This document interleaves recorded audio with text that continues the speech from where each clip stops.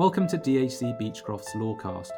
My name is Hans Allnut and a partner and lead of our cyber and data risk team at DAC Beechcroft. In this edition of our podcast, I'm going to be joined by Ellie Ludlam, who's a senior associate in our team, and we're going to look at how to be ready for a cyber crisis. As a team, we respond to hundreds of data breaches and cyber incidents a year. We get to see a wide variety of organisational responses to cyber incidents and breaches. We can see how organisations can be caught unawares by the crisis that unfolds. We thought it'd be useful to discuss on this podcast some of the things that we've seen and give our listeners the benefit of insight as to good practice and the pitfalls that can be avoided. So, starting off when facing a cyber crisis is to be prepared for one. Of all the breaches that we've handled over the years, it's pretty clear that organisations that have prepared for the potentially inevitable cyber crisis, those are the organisations that respond the best to the incidents that unfold. Ellie, when you're trying to advise a client in preparing for a cyber crisis, what sort of things do they need to start thinking about? I think one of the key things that an organisation should think about is to have pre-identified the internal stakeholders who will be responsible for responding to a breach situation. There will be clear reporting lines amongst the key group, and everyone will know what their own function is within that group.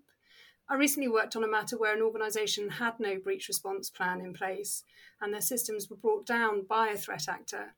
And unfortunately, there was no way for the key personnel to communicate initially. And it wasn't until personal email accounts and mobile numbers, etc., were exchanged and collated that we could formulate a working group to respond to the incident.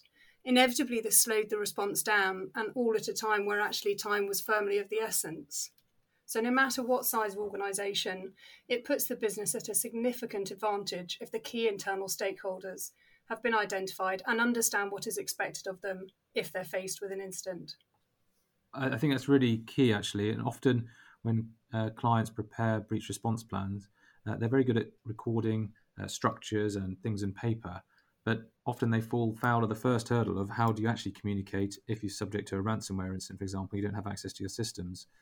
So when you're planning out who your internal stakeholders are, who you need to be around the table, also think about how you're going to communicate to bring those people around the table. And just as you look at internal stakeholders, you also need to think about who your external support will be. That might be your incumbent MSPs or IT providers, but actually there's a wide variety of additional services and expert advisors you might need to bring in, be that legal, be that forensic support, customer notification services, or PR advice, particularly insurance and insurance brokers need to be brought into the fold following a cyber crisis and informed. I think that's right, Hans. And it's also really important to understand the cross-jurisdictional elements if you're an international organisation. We've had instances where the key stakeholders are based in the US, the UK and Australia, for example, which presents challenges when you're setting up instant response calls given the various time zones. It obviously can't always be helped that key personnel reside in various jurisdictions globally, given the international nature of many of the businesses we assist. Again, much of this comes down to preparedness and simply having thought through the issues.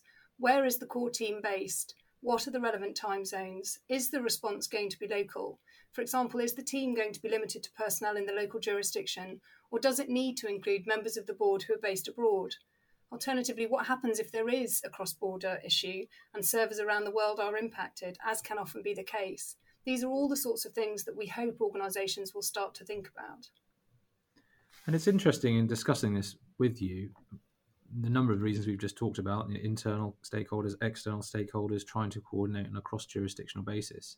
We haven't actually done anything in terms of responding or containing or assessing the breach. These are all the aspects to get across the start line of dealing with a breach. Of course, coordinating all those internal and external stakeholders across jurisdictions and timelines, you've also got to be careful not to over-communicate. In the middle of a crisis, you've got to be controlled.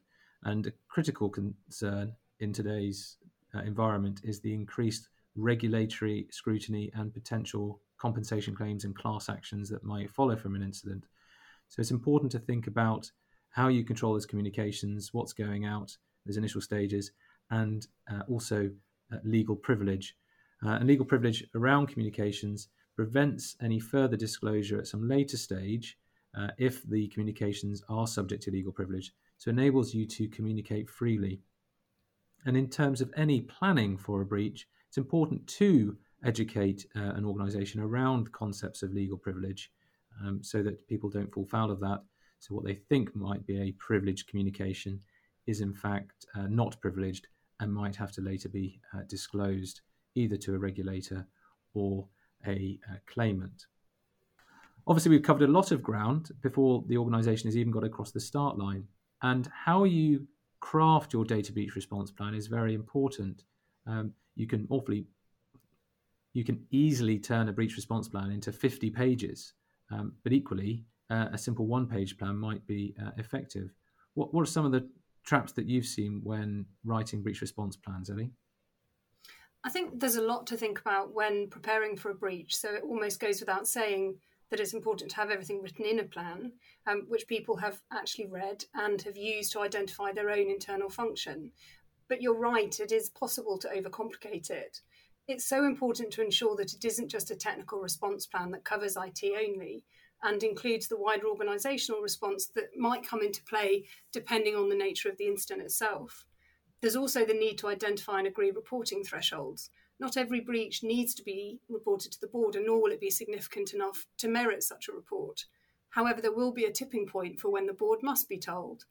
And in the same way that the regulators guard against over-notification of data subjects, there is, of course, a risk of over-notifying the board. So not overcomplicating the plan is really important. But identifying the threshold for reporting to the board in advance is key. It's also useful to know who will write or present such reports to the board, so just thinking through the issues. Another key point is to keep the plan under review. It shouldn't just be consigned to a shelf once written, simply to gather dust. The risk of doing that is that internal personnel will change, processes are amended, and control over the response is then hampered as the plan ends up being updated in the midst of a ransomware incident, for example. As with any key process for a business, it should be a live, working document that's reviewed, refreshed and amended whenever necessary. The very best response I've seen by an organisation to a significant ransomware incident was one where a leader of the response team had been appointed in advance, representatives from all key functions of the business were included, contact details had been identified and shared, and everyone knew what was expected of them. Every call we attended was calm, decisive and collegiate, and there wasn't a single incident of members of the response team losing their cool. They had a plan that had been refreshed regularly, and it really, really showed. And Ellie, I think it's also fair to say that those organisations that you've given an example there, who are very well prepared, is the rehearsal aspect of it. Take your point around not getting a plan and then putting it on the shelf just to gather dust. But if you've got a clear plan, it's all well and good. But if you haven't rehearsed it, then people are ultimately seeing the plan for the first time. So just as you review your plan, it needs to be regularly practiced, almost like a fire drill. Everyone knows that there's a fire drill or process, but you have new joiners and levers, and it's not something that you do once and never do a fire drill for another 5 or 6 years. It's something that you do each year, and that's critical, I think. And it really shows when we've responded to breaches, those organisations and clients that have a plan and have rehearsed it. So we've covered a variety of actions that should be in a data breach response plan, identifying the internal stakeholders, the external stakeholders, how you're going to communicate, and how you're going to review your plan. The substance of the response obviously will vary between organisation to organisation, and it also vary depending on what sort of crisis. If you're facing a breach or cyber incident, you might want to include actions including assessing the type of systems or data that have been affected, notifying data subjects, notifying regulators, communicating with the press, and other legal aspects that might be required. It's important in a cyber and data breach plan not to get too bogged down in the detail. You do not want a 14-page technical incident response plan where servers are switched on and off and brought back to life. A good organizational plan keeps it high level, so that those internal and external stakeholders that you have collated and collected around the table are empowered to carry out those actions and key decisions. I think that's right, Hans. And I think the other key is for thought to have been given to the types of decisions that might have to be made in the event of a breach. These don't necessarily have to sit as a written part of the plan, but it is a useful part of the planning process. So, for example, is a board minded to pay a ransom? Often an organisation will have as a point of principle a decision that they're not willing to engage with threat actors and pay ransoms. And it's quite useful to have thought that through before the ransom demand lands on someone's desk, for example. So just trying to preempt the types of issues, think them through, and work out which of those points need to go into a plan will make quite a big difference to that organisation's response to a cyber incident. And when an organisation goes through this process and thinks through its plan, as we have done on this podcast, certain things will leap out that actually you might be able to prepare in advance, such as a legal assessment around data, a draft media communication, a data subject notification form, lots of documents that might be helpful in the heat of the moment that an organisation can point to. It's important not to be a slave to these documents. Every breach is going to be different, but it can be helpful to collate those.